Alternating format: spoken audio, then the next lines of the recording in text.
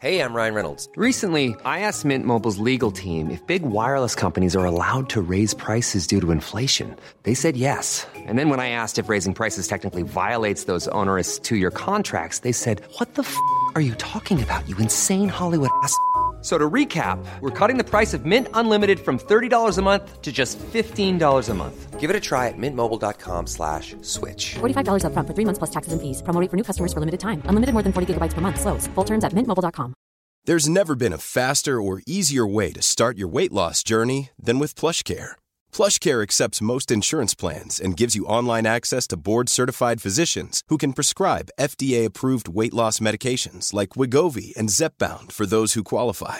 Take charge of your health and speak with a board-certified physician about a weight loss plan that's right for you. Get started today at plushcare.com/weight loss. That's plushcare.com/weight loss. plushcare.com/weight loss.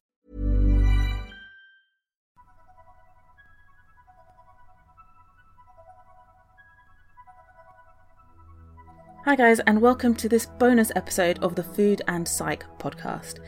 Now, I was going to keep out of the Kim Kardashian lollipop situation because really others have said most of what I would want to say about it more eloquently or more persuasively than I could. But there were a couple of factors about this whole thing that have been bothering me, so I thought I would jump on here real quick, say a couple of things, and then let you get on with your day.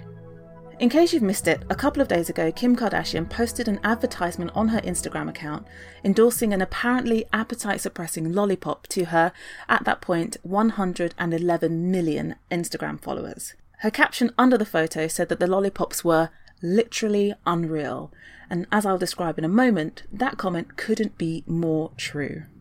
The major concern and complaint about the endorsement is the impact that the promotion of this kind of diet product might have on her followers. Kim Kardashian is hugely admired, and her looks, body and lifestyle are aspirational for hundreds of thousands, if not millions, of young women around the world. People literally take images of her face or her body into aesthetic clinicians and cosmetic surgeons and ask to look more like her. And she's just received the first ever Influencer Award from the Council of Fashion Designers of America in recognition of her huge influence on fashion globally. And as we all know, with great power comes great responsibility. The criticism has been that Kim has not respected that responsibility, that for the sake of money, she is endorsing a product that plays on physical insecurities. And of course, people are allowed to make money, but when you get to a certain level of power or influence, I would suggest that the impact of your endorsement on the people who trust and follow you has to be weighed up against what you stand to gain from it personally. Otherwise, it's exploitation. But that's not the only thing that's troubling me about this. I was also really curious about the scientific claims being made. The supposedly appetite-suppressing ingredient in these lollipops is a patented saffron extract called Cetarial. I think that's how you pronounce it, I'm not really sure. And it's registered to a French company called Inoreal Limited. Now, their website states that their product is a natural, powerful weight loss agent with a spectacular appetite regulator effect. Now, these are big claims, and with serious claims comes serious evidence. Or at least it should.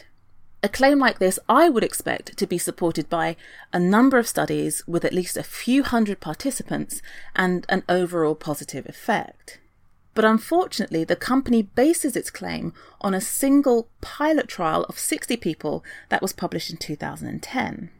Now, a pilot trial is a way of testing something on a small group to see whether it's worth trying it later on a bigger sample. Because basically, clinical trials are really expensive to conduct, so you generally want to know that something is at least likely to work before pouring lots of money into it. After a successful pilot, especially of a diet product, you would expect a large number of follow-up trials. But there's been nothing else for 8 years. So then you have to think, if this study was so good, if it was so convincing, why was it not followed up? We're frequently being told that we're in the middle of an obesity epidemic. If we had discovered a safe extract that could effectively, safely, and powerfully suppress appetite, why haven't the health authorities jumped all over it? If this product is so good, why isn't it on prescription for people diagnosed with metabolic disorders, for example? And if it's so good, why did they put it in a lollipop and not a pill? So, of course, I had to read the paper. And when you're reading a report, often a good place to start is with the statement of conflicts. And this is a section where the researchers have to acknowledge whether there are any conflicts of interests with the research. Because if the researchers have some sort of investment in a particular outcome, then that could bias the results or the reporting of them. In this paper, the researchers say, this research was funded by Inorial, the supplier of the extract. So this study, on which the company makes the claim about the effectiveness of the product, was funded by the company itself. Now, research being funded by a company that will profit from positive results doesn't automatically discredit the results, but it should certainly make you scrutinise them very, very carefully. The authors also say that the company did not contribute to the reporting of the results or the preparation of the manuscript. And what's really interesting about this statement is what is not said. But to understand what I mean, you have to know a little bit about the way that studies are developed. So when starting a piece of research, researchers will always begin with a question. So in this case, it might be, does saffron extract suppress appetite in humans? And technically, that should be posed as a statement to be refuted, because the scientific method is to assume that something does not work or is not true until you can demonstrate otherwise. So in this case, it would be something like, saffron extract does not suppress appetite in humans. After you have your research question, you can get on with designing the study.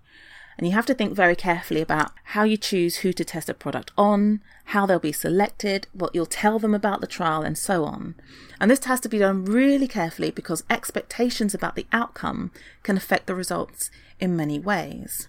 So when the authors say that the company did not contribute to the reporting of the results or the preparation of the manuscript, the physical paper, it makes me question how much influence they had over the design of the study in the first place. It is possible to design research in such a way as to increase the likelihood of getting the results that you want. And what's also common is for companies with an investment in an outcome to fund several trials and then only publish the positive ones that support their needs. One of the ways to reduce this kind of manipulation is to register your trial, and that basically means telling someone what you're going to do before you do it so they can check your research question and your methodology in advance. In this paper, the authors state that they did register their study protocol with the EU Clinical Trials Register.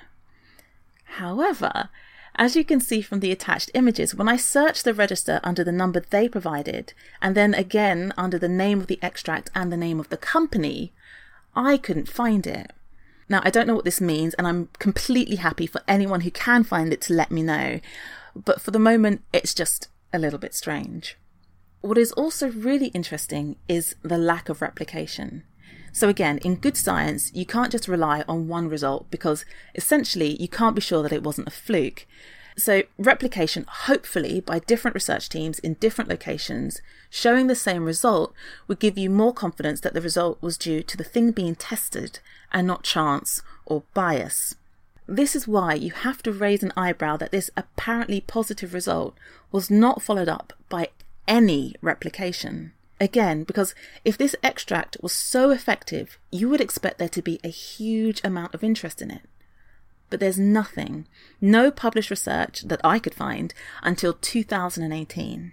And I'll get to the 2018 paper in a moment. First, I just want to have a quick look at this paper. My first issue is that the authors describe snacking as a disturbed dietary behaviour, which of course it's not. Excessive snacking, stress eating perhaps, but if I have a banana and a handful of nuts on the train so I'm not absolutely famished by the time I get home, I'm not partaking in a disturbed dietary behaviour. It's almost as if they're trying to pathologise normal eating. But anyway, as I mentioned earlier, the supposed active ingredient in these lollipops and what was tested in this paper was a patented extract of saffron. And of course, if a product is patented, it's because the company funding the research hopes to make money from it. Now, their actual research question is a bit complicated. There is some previous pilot evidence that saffron itself, so not this extract, can have an antidepressant effect in mildly depressed adults. Now, in this study, the researchers say, well, depression leads to snacking leads to weight gain, so improving mood will reduce snacking. But this logic isn't particularly clear. And of course, many people who are depressed lose their appetites altogether. So it's not that straightforward. So they say they want to see whether changes in snacking or satiety that come from taking the product could have an effect on mood. But they don't record any measures of mood. They don't ask about stress, depression, or anxiety, which is odd because changes in mood could help support their claims. And the other thing is that, of course, this is not how the product is being marketed. They're not trying to address people's emotional concerns. They're just going after body image. And needless to say that there are other healthier, well-evidenced ways to improve your mood, such as connecting with people, going for a walk, doing some exercise, or perhaps, if you need it, trying therapy. But back to the paper. In this study, there was a 2-week run-in period so that they could identify snackers, and they say that at least 50% of the cohort was selected for the presence of compulsive snacking. But wait, if you're testing snacking, shouldn't 100% of the participants be snackers? And it's also really important to be clear on what their definition of compulsive snacking is. So listen to this. In this study, compulsive snacking was defined as at least one snacking event per day. One snack. One. So if you had one snack yesterday, according to this paper, you are a compulsive snacker. Honestly? And were these compulsive snackers equally distributed between the two groups? The ones that got the active substance and the ones that got the placebo? We don't know. In terms of the results, the effectiveness of the supplement was based on 2 things: self-report of food intake and measured body weight. Now, self-report is basically asking people to tell you how much they ate, or in this case, how much snacking they did over 2 weeks. And it's a notoriously inaccurate way of assessing what someone actually ate because A, it's really easy to forget what and how much you eat, and B, everyone wants to appear in a positive light, so people tend to distort what they actually consume when they're reporting it to other people. And in fact, in this study, the placebo group reported a 28% reduction in snacking.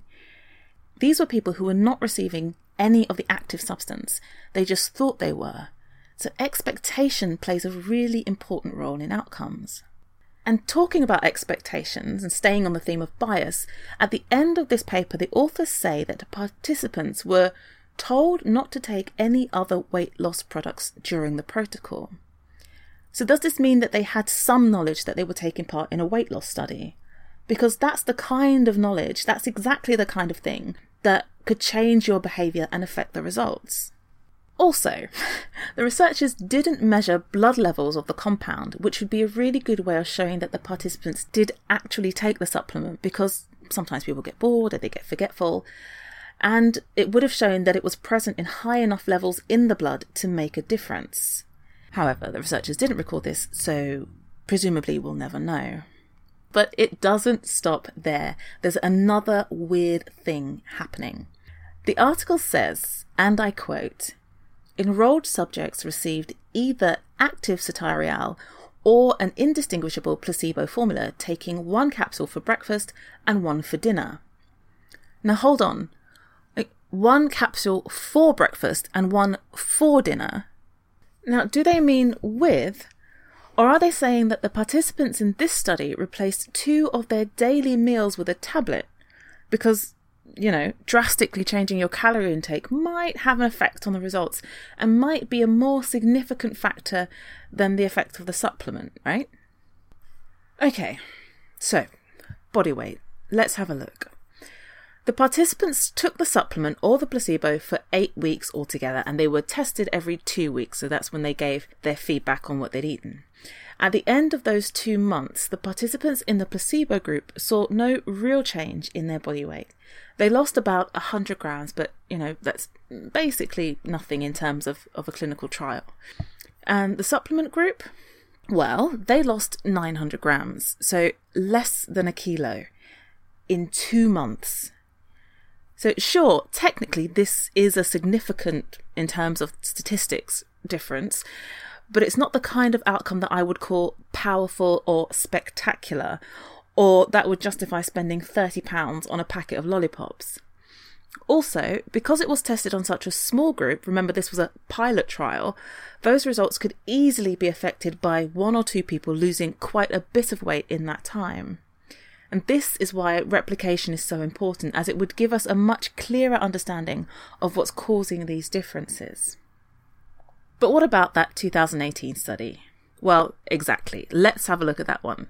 This one is slightly different because it looks at a combined supplement that includes cereal along with bitter orange extract and vitamin D, which these authors speculate could help regulate appetite.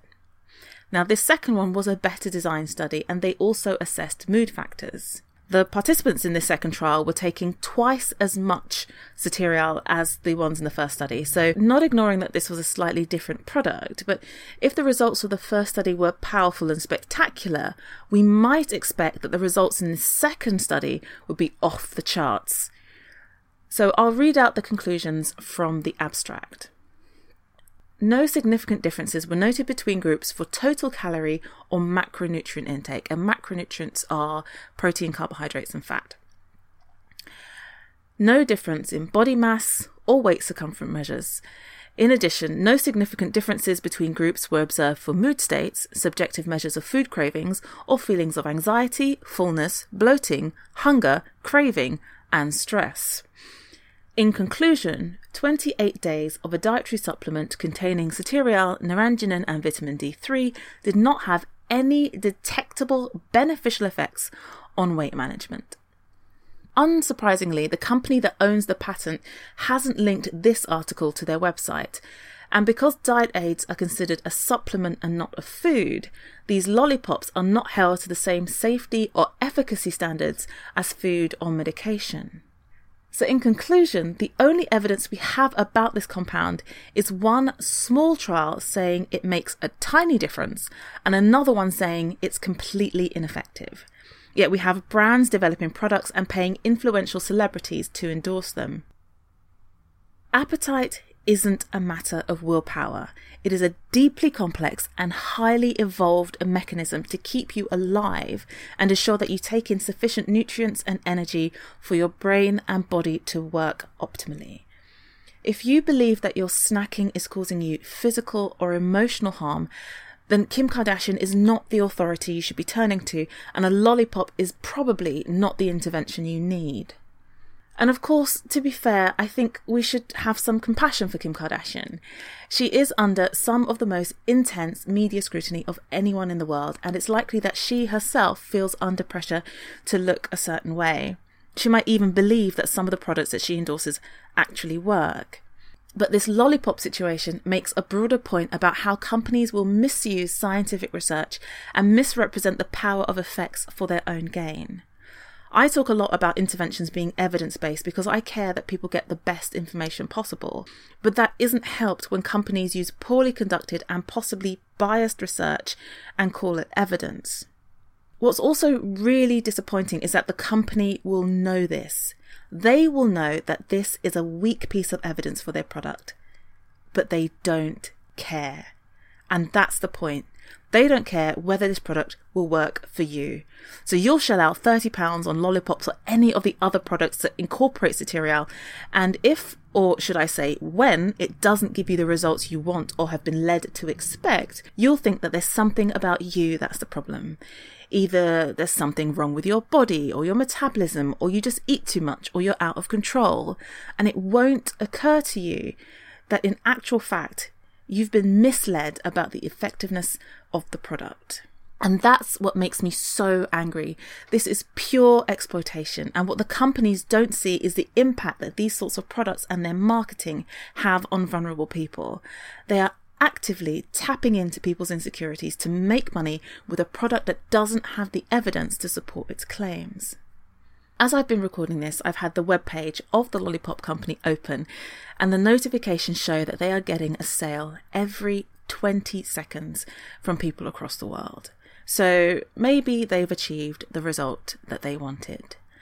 And if you're tempted to buy a product like this, whilst of course you're welcome to spend your money however you like, hopefully this episode helps you to at least make an informed decision about your purchase.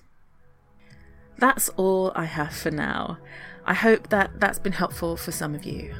I will be back next week with a look at some new food products on the market and looking at what they say about our relationship with food. So I hope you'll tune in for that. Do press that subscribe button so you don't miss that episode. Until then, thank you very much for listening, and I wish you the very best of health.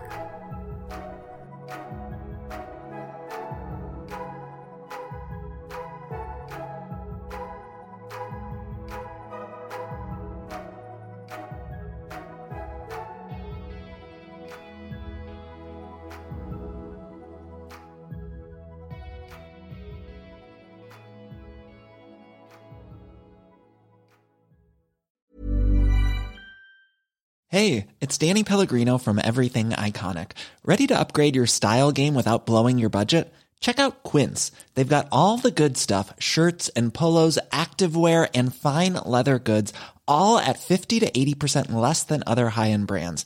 And the best part? They're all about safe, ethical, and responsible manufacturing. Get that luxury vibe without the luxury price tag. Hit up quince.com/upgrade for free shipping and 365-day returns on your next order. That's quince.com/upgrade. Ever catch yourself eating the same flavorless dinner 3 days in a row? Dreaming of something better? Well, HelloFresh is your guilt-free dream come true, baby. It's me, Keke Palmer. Let's wake up those taste buds with hot, juicy pecan-crusted chicken or garlic butter shrimp scampi. Hello Fresh. Stop dreaming of all the delicious possibilities and dig in at HelloFresh.com. Let's get this dinner party started.